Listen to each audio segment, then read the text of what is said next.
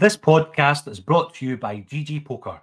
GG Poker run huge tournaments and hold the Guinness World Record for the largest prize pool for an online poker tournament. As the world's biggest online poker room, GG Poker are making poker fun again. GG Poker offers exciting game formats and software features that aren't available anywhere else. So why play anywhere else? Plus, if you're new to GG Poker, get £60 free play when you make your first deposit of £10 or more. Players must be 18 plus. Full terms and conditions apply. Please see ggpoker.co.uk for details. BeGambleAware.org. Please play responsibly. Survivor 46 is here, and so is On Fire, the only official Survivor podcast, and we have a twist this season. The winner of Survivor 45, Dee Valladares, will be joining us every week. We're going behind the scenes of the biggest moments, the how and the why things happen, and the strategy and analysis you can only get from someone like me, a Survivor winner. Listen to On Fire, the official Survivor podcast, wherever you get your podcast. With threats to our nation waiting around every corner, adaptability is more important than ever. When conditions change without notice, quick strategic thinking is crucial. And with obstacles consistently impending, determination is essential in overcoming them. It's this willingness, decisiveness, and resilience that sets Marines apart. With our fighting spirit, we don't just fight battles, we win them. Marines are the constant our nation counts on to fight the unknown. And through adaptable problem solving, we do just that. Learn more at marines.com.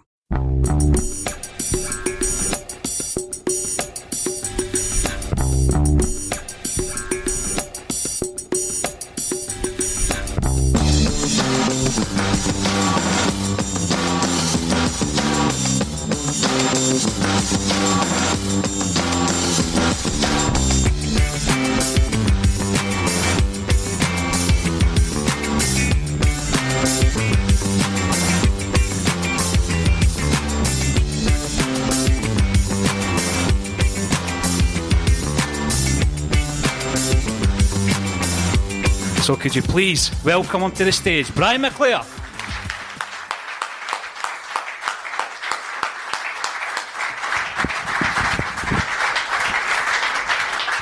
Brian, obviously there was this disconnect between the board members, the management and the players who were out of contract. We ended up losing Mo Johnston anyway, even though he was a guy that we're focusing on keeping. Who was interested, to your knowledge? Was it just Manchester United? Were there other clubs interested? Then the contractual situation was that you would, probably a bit similar to now, that you could speak to other clubs. Other clubs could express an interest, and you could speak to them after January or something like that. So Davy Hay had told me this, and I had various different people phoning me saying clubs were interested. Tottenham, I think, were one. Tottenham were, Chelsea, a couple of Belgian clubs, Cologne in Germany. That's all. Manchester United. That's all I can remember. So it was like you'd then be allowed to, if you wanted to speak to whoever was interested. I was only interested in Manchester United or Celtic because I had been a fan of United since the early 70s. You know, they were my English team, and that's the team that I followed, the English team I followed. So, was there also maybe an ambition, having started off down in England and not getting an opportunity to break into the first team, to go back down there and maybe prove to people that you could do it? No, there's no thing about that. I think that playing for 4 years with Scotland and playing in European football, because the English teams were banned from European football at that time, arguably could have been as good, if not better, way of showing that you're playing in good teams and enjoying yourself as a football player and scoring goals and winning games. So there wasn't really much of a difference. It came down to at the end that I made that decision that I would go to Manchester United. Alex Ferguson was the one who convinced me that he said to me he wanted to rebuild a football club. Do you want to be part of that, son? And I thought, yeah, I think I might want to be part of that. And his dream and his vision had has hugely surpassed anybody's dreams and wild imaginations, considering what happened in his tenure as the manager of Manchester United. Who welcomed you into the Manchester United dressing room? Who were the players? You spoke about Tommy Burns, Roy Aitken and that, the jokers of the dressing room. Who were the jokers at Man United at that time? Well, it just seems to me that the two funniest people that I've met in football are both ginger nuts. Tommy Burns and Gordon Strachan. I can't imagine what they were like together when they were managing Celtic, you know, but they were, both of them were quick, sharp, funny. Still funny now that I was killing myself laughing during the week that Gordon suggesting that I got sacked from the SFA because I wouldn't wear a suit. You haven't seen his presentation? The only thing that's different from what I normally wear is the shorts are in the wash. We haven't seen Brian's presentation skills yet though, but that's in part 3. Well, there's all different kinds of presentation skills, isn't there? A lot of people who like to see results on a piece of paper and can be tangible and you can see them, don't understand gut reaction or gut feeling. When I was doing the pro licence, coaching pro licence through the SFA, and Walter Smith came to talk to us a couple of times about his experience as a manager. Feel free to boo. It's quite happy to. Yeah, I'm quite happy. But he's a cracking man and he's a very successful manager. Now, he said that the 2 times that he went against his gut reaction, he got both of them fucking wrong. And the chief executive, the SFA at the time, couldn't understand that gut reaction. He just couldn't get it. And it's part of the thing about football. Really, is a feeling. It's about a learned kind of thing. And sometimes you just got to make decisions based on how you feel in that particular moment. Buying players, selling players, picking teams, choosing tactics. And that's something that's learned over a hell of a long period of time. I first started kicking a ball about when I was walking, when I was 2 years of age or something. And my best friend, when I was 2, was called The Wall, because all other kids were at school. So I was thrown out in all weathers, and I just kicked the ball against the wall. And I got quite good at kicking the ball against the wall. And then I just did that for... I used to laugh at people saying to me when maybe earlier on in my life when I used to go out, I could do what you do, but I just didn't get the breaks. I wasn't as lucky as you. And I would say, well, what do you do for a living, if you don't mind me asking? Well, I'm a plumber, or I'm a gas fitter, or I'm an electrician, or I'm a tiler, or I'm a joiner, or I'm a bricklayer. I said, did you practice for 14 years before you got paid? Don't be so fucking stupid. I says, well, I did, because I started practicing when I was 2. And I didn't get a penny for it until I was 16. Oh, right, okay, fair point, yeah. You have mentioned today, before we came on stage and we've been on the stage, a number of Scottish managers, Brian, going back to Matt Busby, Bill Shankly, Jock Stein, Alex Ferguson and Walter Smith. It was like a procession of outstanding Scottish managers. Is that something that you believe will continue in this modern day, how the game has changed so much? Could we still produce managers of that stature?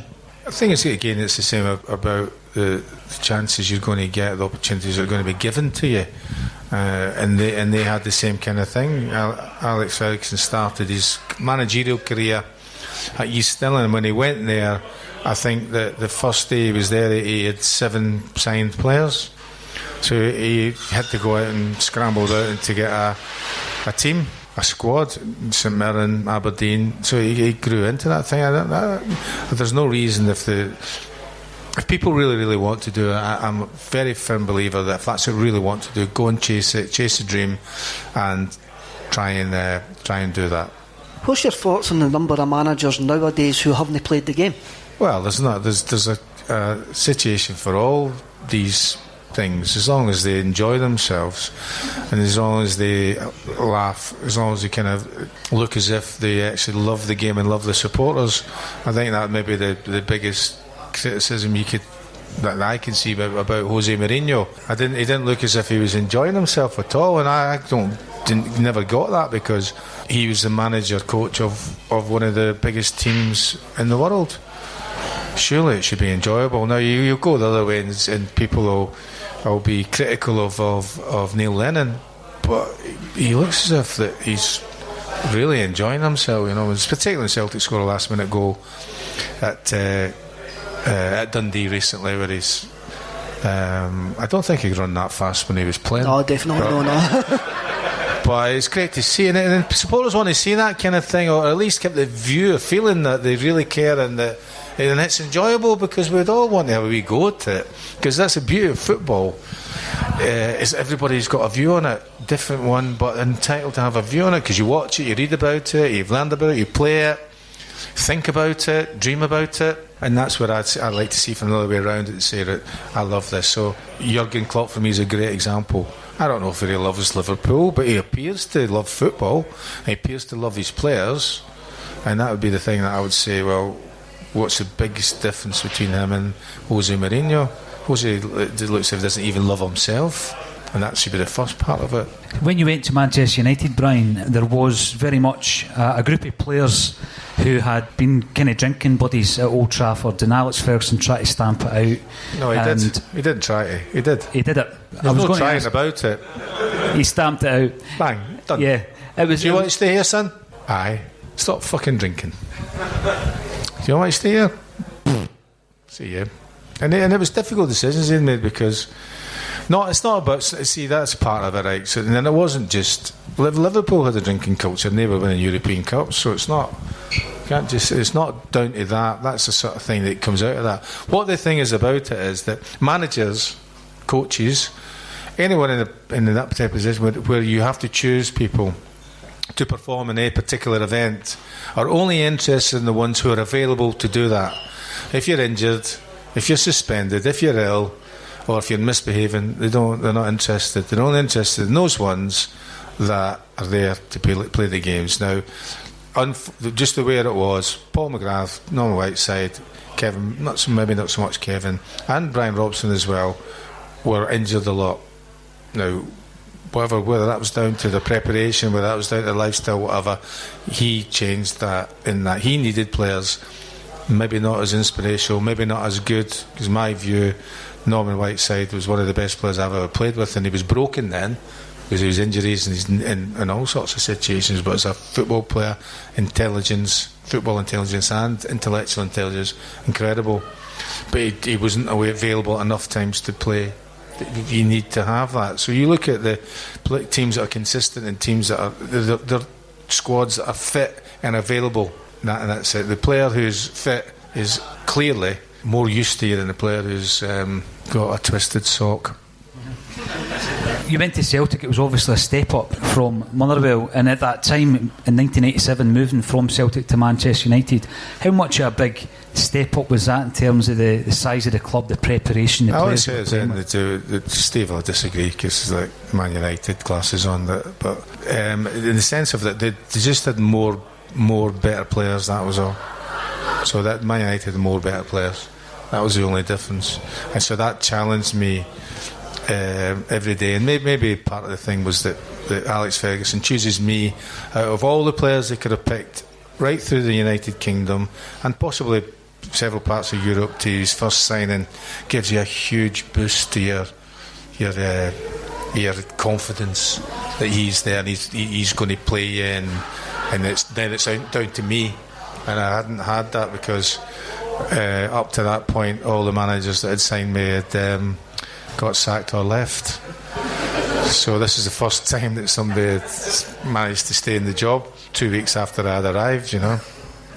How did the other players in the dressing room feel about that? Because obviously new manager comes in, you go straight in as his first signing, so a lot of them will be viewing you with suspicion, going, is this guy a spy in the camp, is this a spy in the camp because you just signed? No, you know what I mean, like you can. I went to bed, nobody knew that story, right? You didn't know that. No, you know what I mean.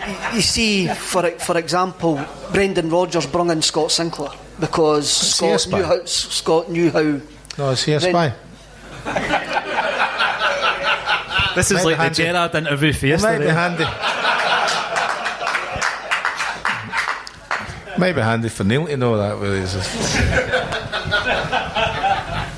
But did any player hate your fucking guts? Well, yeah, well, in a way, probably in a way, aye. Frank Stapleton, great player, cracking lad, had just left, or Alex Ferguson gave him a free transfer, and he signed for Ajax, which seemed to me a pretty reasonable move for him, having played for Arsenal, Man United, and then to go to Ajax to play the final part of his career.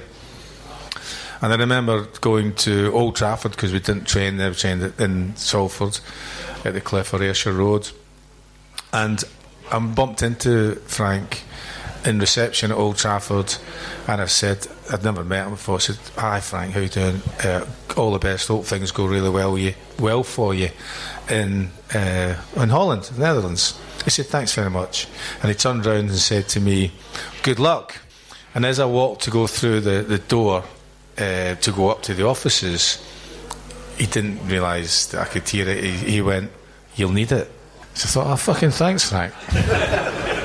Well, anyway, it was just Frank's kind of, he's very lugubrious, Frank, and it was just his kind of thing, and you expect that kind of thing. I don't know if any of them hated me, because I just kind of went in there and did the same things I always did. They were there for my entertainment in the dressing room, because like I wanted to be entertained every day, so they all thought I was weird anyway, so it doesn't really matter to me. So you came for a Celtic team where Paul McStay was a jewel in the crown. Would McStay have flourished at Man United? Nah, I think he would have, though. Does Monday at the office feel like a storm? Not with Microsoft Copilot. That feeling when Copilot gets everyone up to speed instantly? It's sunny again. When Copilot simplifies complex data so your teams can act, that sun's shining on a beach. And when Copilot uncovers hidden insights, you're on that beach with your people, and you find buried treasure. That's Microsoft Copilot. Learn more at Microsoft.com/AI for all. It's only a kick, a jump, a block. It's only a serve. It's only a tackle, a run. It's only for the fans. After all, it's only pressure. You got this. Adidas. Yeah, because one of the things right away was that Paul, a fine footballer, but he was always available to play, nearly always available to play, and that's what they wanted. Now you'll have to ask Alex Ferguson or Acsom Ox why they weren't interested, or where they and Paul decided they wanted to stay at Celtic. I don't know that. One of the somebody in here that texts Paul all the time, or every now and again, so they can ask him to text them. But don't text them now, he might be sleeping. What Fergie did at Aberdeen, as well as had a great first team, Brian, he obviously dedicated a lot of time to youth. Aberdeen continued to have a good strong side in the late 80s and early 90s as a result of that.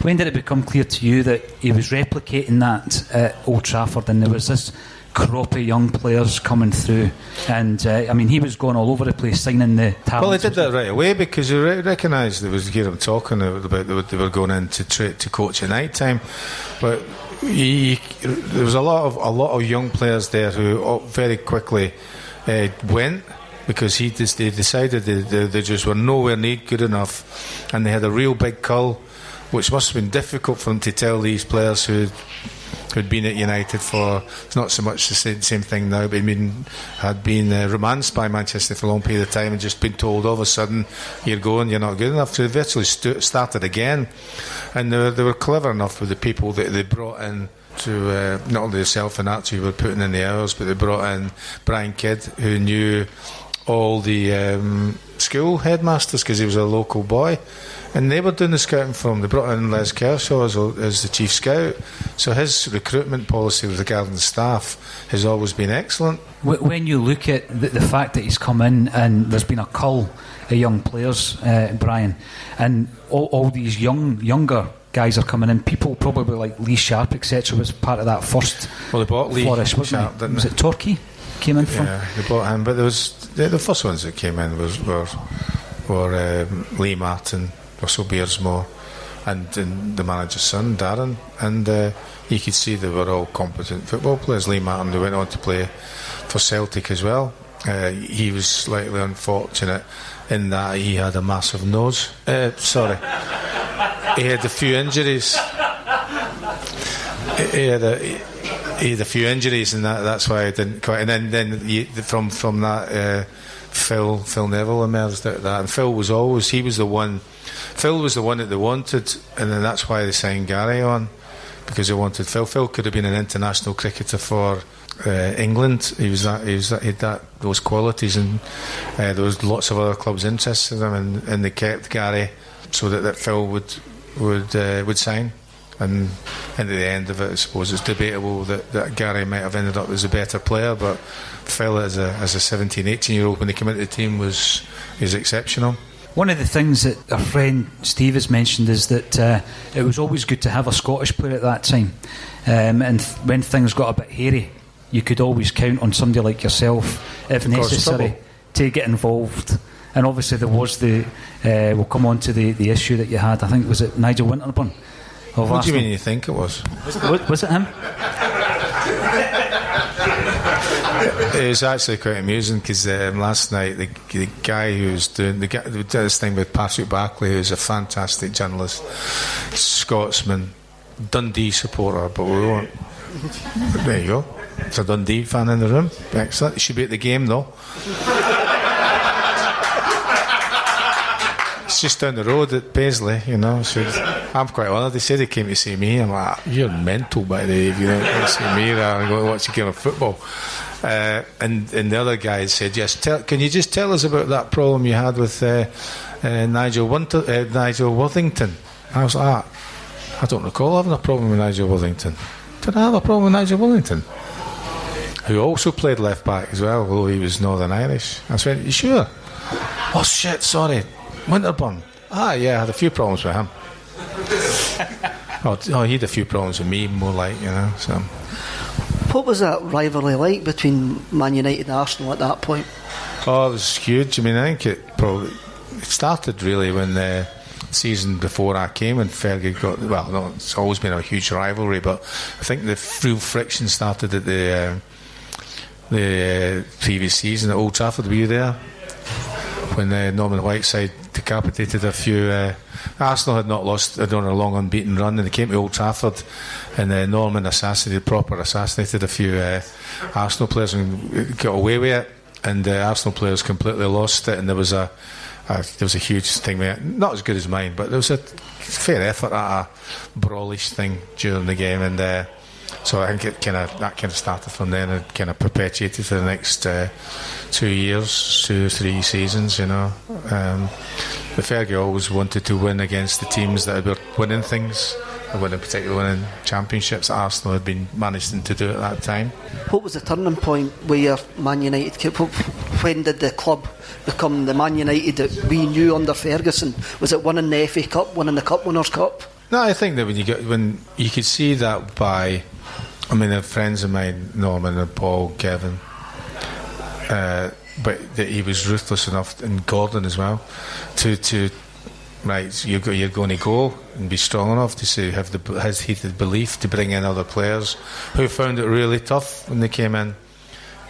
All the players that came in, McPhailens, Pallisters, Paul Ince, Steve Bruce, it was tough at the beginning. Danny Wallace, but you could see that they were all fit and ready to play. And we could see we were going somewhere, and also within that we knew that what was coming from behind, because we used to watch the youth team playing in the morning and see Scholes and Butt and Robbie Savage. No, he played. He was there. He was in the same team. It's fucking hopeless. But he went to Leicester.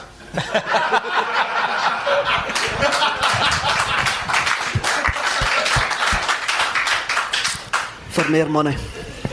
Brian, we're talking about turning points. He's obviously spent a lot of money, and he spent a lot of money on Jim Leighton, who was dropped for the replay, wasn't it, against Crystal Palace, 1990 FA Cup. Now, they still don't talk, apparently. I was hearing Jim Leighton last year. I mean, how can that be in your workplace when the manager and a player just do not communicate? David Hayner used to talk to me, and I was there for 4 years. you got to make it's clear about it was that Jim was in poor form. He should have been left out weeks before that, but they persisted with it. We played a game at the City ground not long before the cup final. Might have been the last league game, I don't recall, the last midweek league game, and Stuart Pearce played for them at the time. That's because he managed City, and he talks shit. Likes the Sex Pistols. Yeah, so there's but his brother's in some kind of nice political party, isn't he? So anyway, he used to smash free kicks in all the time. A great smashing free kicks in. And this game, we're already in the wall. Got to be brave because it's going to be sore if it hits you. He runs up and he chips the ball over the wall. And we thought, thank God for that. We're not going home with sore bollocks or sore thighs or sore 6 packs. 4 packs, 2 packs, all right, whatever. And Jim dived over it. He actually dived over the ball and it trickled over the line. I went, what the fuck are you doing? And I knew we were contact lenses and things at the time. Looking, are you blind? Fucking hell. 4-0 they beat us. And really that was probably but they stuck with him in the cup final, and he didn't have the best of games to say the least. But we played the cup final replay was on a Thursday, and we should have known there was something different because the manager always stuck to a routine. And the night before he said team talk before dinner. He never did that before, and he just named the team, and then went through what we were supposed to be doing and walked out. Everybody was like, oh my God, Jim's not playing, Les is playing. And it was like, we had dinner. Jim went to his room, and I was the one that was Jim's roommate, so I had to sit and listen to him. No, I wasn't listening to him. He was on the phone all night talking to people, saying how upset he was, and that's just continued. So I can understand in a way, but it's a bit of a long time now, really, to do. But I can understand. I don't think Fergie will be asked, really. No. Do you need that kind of ruthless streak, though, Brian? A lot of the big managers, when we're talking about Steen, etc., they were clearly quite ruthless. And obviously, as you say there, at the end of the day, he's not going to be bothered because they won the cup. It's not that. It's saying is he's looking at you as a commodity, and I know it sounds kind of cruel, but that's how it is. He's looking at a group, and how can because he wants to be successful, and he wants to win things, and he wants to stay doing what he's doing, and he's evaluating you all the time, and that's just the way that what happened, and you can look at it a different way around and say actually. He's doing Jim a favour by not putting him back in that situation, because he had a torrid time in the game on the Saturday, and subsequently in the press and all the forms of media then, and it was just the right decision, and he got the right result, and then we kept winning after that, because you get into a habit of wanting to. You always want to win trophies, and that kept going into the great heights that all those teams that he built. But that's how he worked. Yeah, you can say it. Yeah, it's ruthless. Yeah, but he's not. There's nothing personal about it. He wasn't picking on Jim to say that I want you to hate me for 30 years. It was just otherwise he'd have probably chosen me. I got away with murder off the pitch. The period 87 to 90. We think about Fergie now. There's a veneer of invincibility about him. Was there ever a point where you actually felt that it was getting to him and he didn't believe he could actually turn it around and save his job? No, because he was getting a proper shoeing every day in the press. We were getting it Sunday, maybe Monday evening paper, but he was getting it every day, and they never ever said that it was he did tell us it was our fault, but he told us to our faces it was our fault, and we were all shit, which was acceptable. And we needed to do better, which is absolutely correct. And if it wasn't, he wasn't going to be, I'll get some other person to do it, which he did on several occasions. But he never put any added pressure on us, which was quite remarkable, really. He never criticised us publicly. Gave us plenty privately. Sometimes merited, sometimes not. You always think back to 92, 93 and the big changes in English football, the modernisation of that with the introduction of Sky Sports, Brian. As a player, what was the biggest differences you noticed? Was it the signing of more players from overseas, or? Well, the biggest difference is the biggest difference, and it made a huge difference to the team that won the league, the last English First Division Championship, which was Leeds United, was that the following season they almost got dragged into a relegation battle because their one major tactic got completely fucked up because you couldn't pass the ball back to the goalie and he couldn't pick it up anymore. And that's what they did. Their back four, or particularly the two centre halves, always passed the ball back to John Lukic, who'd shell the ball up the pitch for Lee Chapman and Eric Cantona. No, I don't know anything about Lee Chapman's wife and Eric Cantona. Right? I don't know anything about that, right? Although she did some weird with her lips, didn't she? Can't say that was Eric either. Anyway, they shelled the ball up the front and they did really powerful midfield. They had Speedy, Gary McAllister, David Batty and Gordon Strachan, and that's Mark Busby used to say the opponents won't score a goal in their own half, and that's what Leeds did the following year. It completely fucked them up.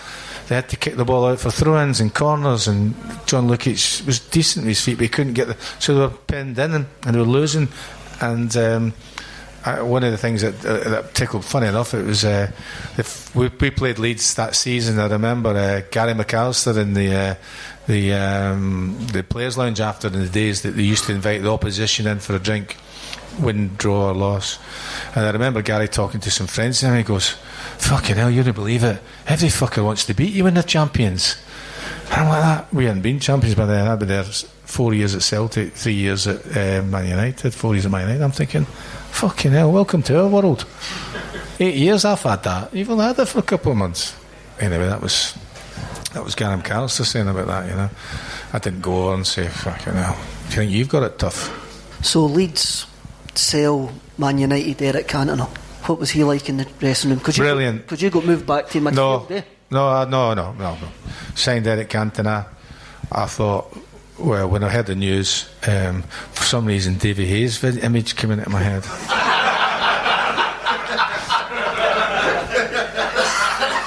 And my first thing was, well, that's me fucked. Plays in the same position, that bollocks now, but well, fair enough. He seems like, well, we didn't know, we knew he was a good player, but from everything else you can see that he was a non-font terrible, which for the non-Italian speaking students in the room is a naughty child, which a lot of us have already had, particularly when they're 2 years of age. But he was brilliant when he came in, really polite. I could tell that he was intelligent and a good sense of humour, worked hard, great skills, and just wanted to be. And it was as if it was like that was his place. They talk about theatre of dreams. You need a stage. That's your stage in order to perform. That it was as if you thought, yeah, this is where I belong. And he was very respectful to everyone, and he quite quickly gained the trust, loyalty, and respect of us all. And he wasn't a bad player either. Often it's called, Brian, the Cantona effect, because when he came in he introduced a lot of the different techniques that he maybe had gathered in France, and there was a suggestion, practice speaking French, the French speaking bit, painting. We were all painting. We couldn't believe it. We were all in fields in the middle of France the week later, landscapes, painting. But if you ever seen any of Eric's paintings, you'll see there's a great photograph of Eric in a field in Provence or something like that, and he's got an easel and he's got a smock on and he looks fantastic, sunshine and all that, wildflower meadow, and he's there with his easel and he's got his brush and he's holding it up, checking, I don't know what you do because I'm not an artist, but holding a brush up, and but when you turn it around, it's colour by numbers. You get apps for it on your phone and your iPad. I've seen adverts for it. That's what he was doing. Oh, un bleu, deux rouge. It's fucking, what's that? So we were doing a lot of painting. Introduced all that. Did they introduce anything to the football culture in terms of practice after the training? And he used to go out, but I think that was mainly because he was allowed to bring his child to training. None of the rest of us were. So he was out on the pitch kicking the ball about with his son. So none of the rest of us were allowed to do that. So that's just so. Yeah, he did. He wanted to keep playing. Maybe didn't want to go home. I don't know. I never asked him. Did Fergie let him away with a wee bit more? I know Lee Sharp used to moan about the fact that he would wear red trainers with a suit and all this kind of stuff. Listen, all the great players, right, will get away with a bit more if they win games. And you have to. That's some skill of managing. You know the ones that you can just leave alone, low maintenance, and the other ones are high maintenance that need a lot of love, care, attention.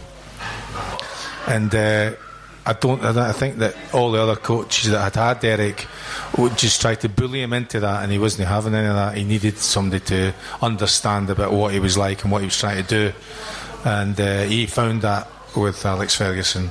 Yeah, you're looking at it probably because Sharpie got more bollockins because the thing that Sharp was talking about was a civic reception. We all had to wear a suit, no jeans, and a tie, and Sharpie came in. He did have a suit on, but it might have been a wee bit colourful, and he got a row from Alex Ferguson. But it's like, what are you doing? What are you wearing that for? You know your fucking problem.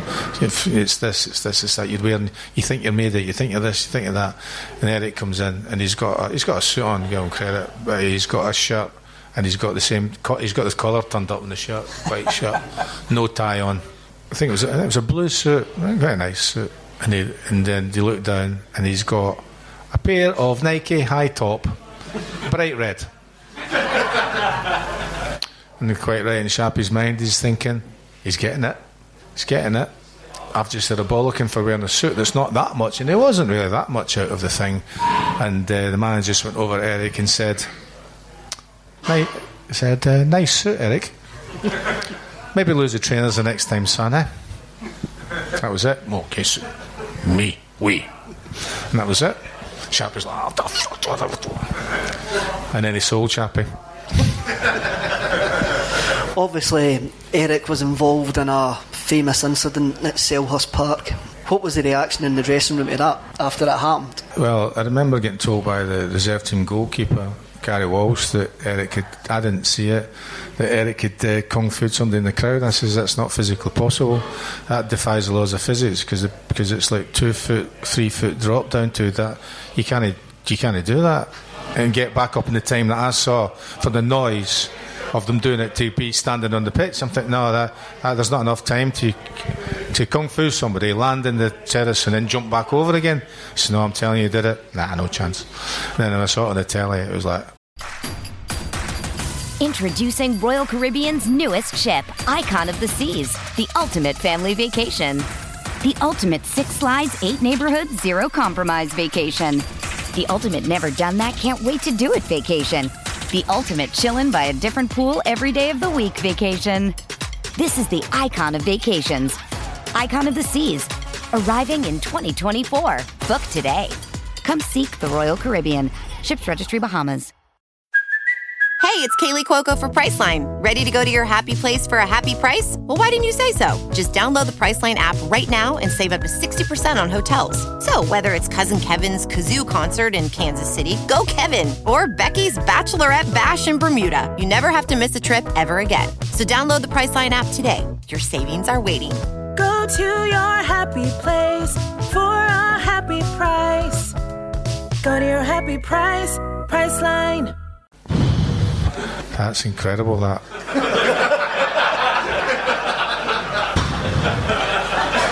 And then I wonder what he said. For fuck's sake, I know he's in a bit because he's been sent off again. But I'm thinking, see if you're a rubbish player, right? Like the player he stamped on at Crystal Palace, you should be allowed to get away with that. You should be allowed to get away with it. He played for England once as well. Fuck me. Is that, you should then allows you to tell the story. What happened to you in your career? Eric Cantona stamped on me. twice with both his feet. And it was not. He used to wear mouldy studs. It wasn't as if he could hurt you. You know, if it was Roy Aitken size studs, Roy Aitken used to wear studs that size, massive big studs. If it'd been that, it might be a wee bit sorer, but there was like carpet slippers stamping on, you know. So you should be allowed to. Eric should be allowed to get away with that, in my view. But particularly if you're a bad player. If you're a good player, that might be a different thing. But the good players just used to stand and watch and admire him. It was. I just thought, what has he said? What's going to happen? What's going to happen? I thought, I know what was going to happen if any of the rest of us done it. Would have been out. But then none of the rest of us were cantona. The speech he gave about the seagulls. What about it? Was he being serious, or was that a wind-up, Brian? All right. So he knows he's got to say something, right? So he might as well have said what I said earlier. Do you know how to tell a Celtic and a Rangers fan when you're in a pub in Glasgow? One will be wearing green shoes and one will be wearing red and white shoes. He picked it because it's a fact. If you throw fish over a trawler, seagulls will follow the trawler. That's what it is. It's a fact. He could have said, I don't know if anybody's noticed, but I am French. But everybody buys into this idea that it means something really philosophical. He was just pissed off. He was thinking, what have I done? I've only kicked some knobhead in the crowd. And I'm going to prison for it. And you're expecting me to go, what, you say what? Yeah, I'm sorry, you know. I was like, you try it. Somebody comes down and runs down to you when you're in emotional distress because you've been sent off because you've stamped on a bad football player. You're in a heightened state of emotion, and somebody runs down and says something about your mother, you know. Of course you're going to be upset. Try it. Run about slagging somebody's mother off this afternoon and see what happens to you. Go down the high street. There was another famous incident at Selhurst Park with a player that you've already told us that you never rated. So when I never said that. I said I couldn't see a player at the time, and I was prepared to say that I could be proven wrong on that. So Mr. Beckham picks up the ball. No, you find that it was an exquisite pass, an exquisite assist. I came on a sub, and Fergie said, "Look, just keep it to tell them." He probably said, "Tell those fucking idiots, calm down, play the game this way, go get the ball." And so, right, no problem, Gav goes on, so let's go on, the game's nearly won now, settle down, we're doing whatever else it is. Somebody passes me the ball, and I, thinking that I'll give the ball to David, and then I'll move somewhere else, he'll give it me back, you know, and then we'll keep doing this up the pitch, and then we'll get a corner or a throw-in. No, I pass the ball to him, and then the next one I'm going, oh, for fuck's sake, he's going to shoot. So he shoots, or he hits the ball, and I'm watching and going, fucking hell, that's gone in. Because I couldn't really tell so much, because you couldn't really tell, because I was in my own half and all that. And all I could think about was, fucking hell, Scottish goalkeeper.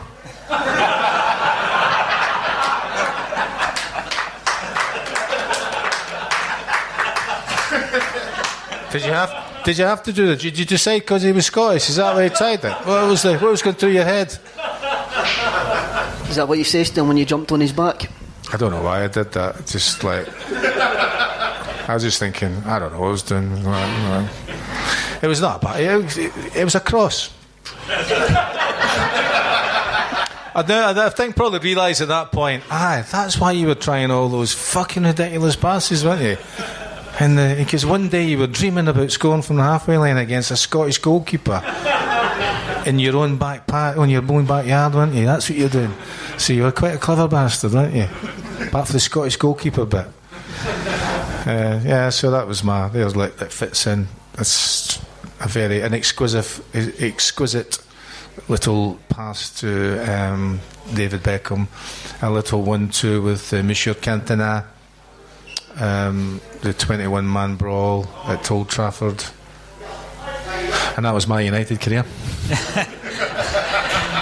Beckham, of course, was part of the class of '92, as have become known, Brian.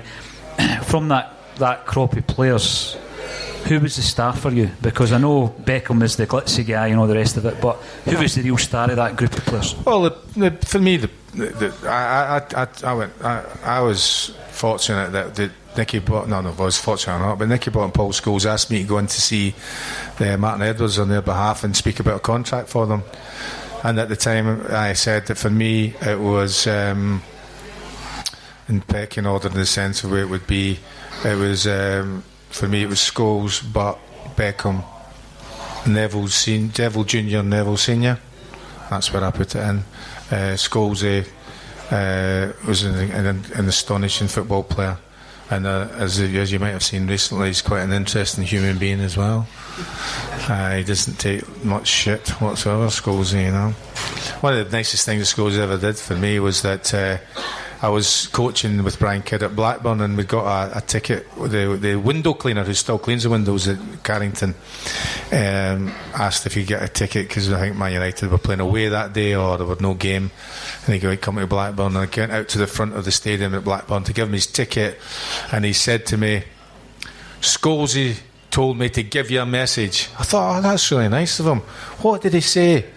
Hello.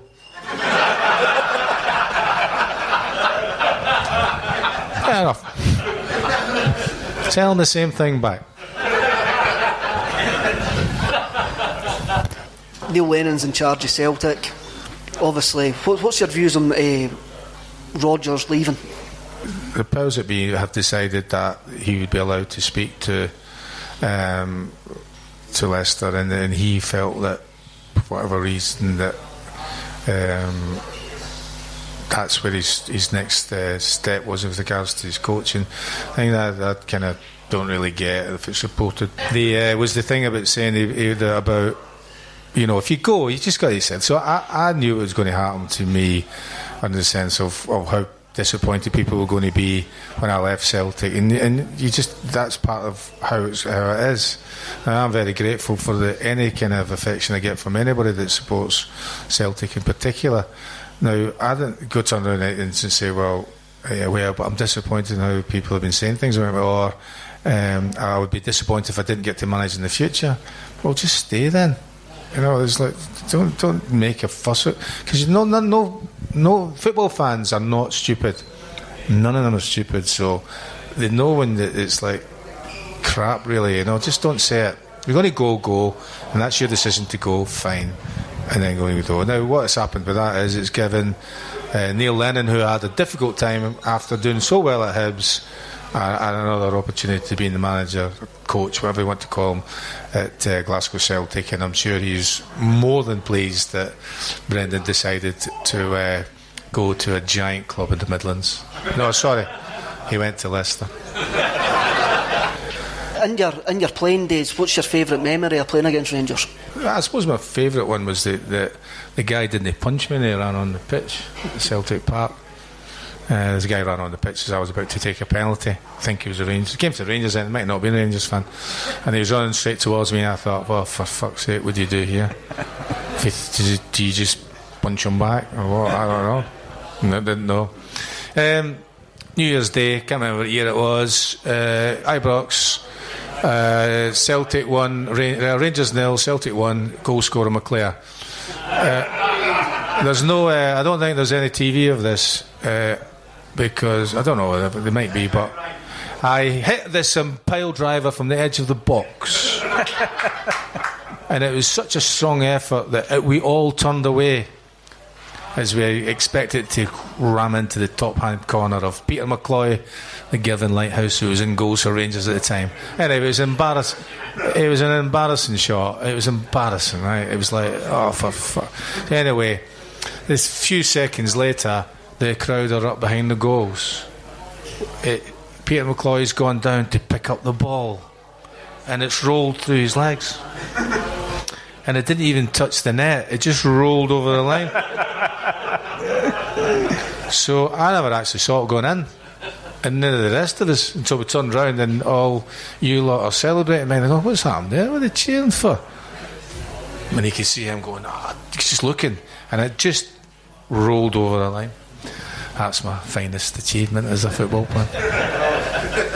This gentleman's wearing a Tommy Burns t-shirt. What's your favourite memory, Tommy?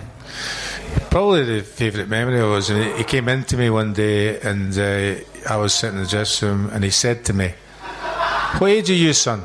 I said, "I'm 20, Tommy. 2 weeks' time you'll be my age, 27. Like that. What the fuck are you on about? Anyway, he got it bang on.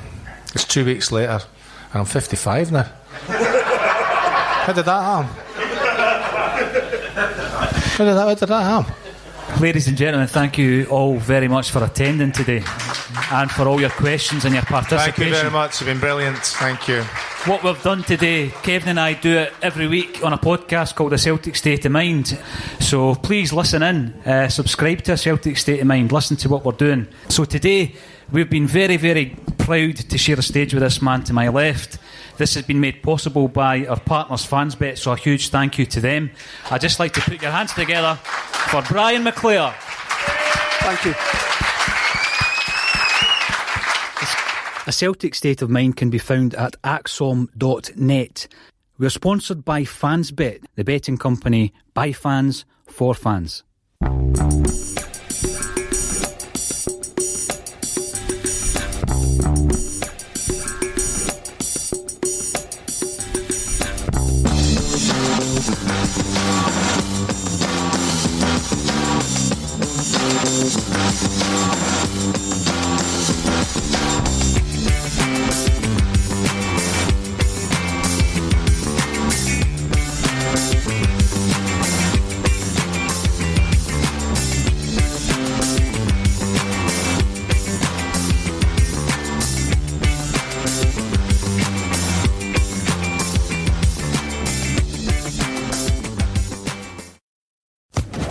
Social Podcast Network.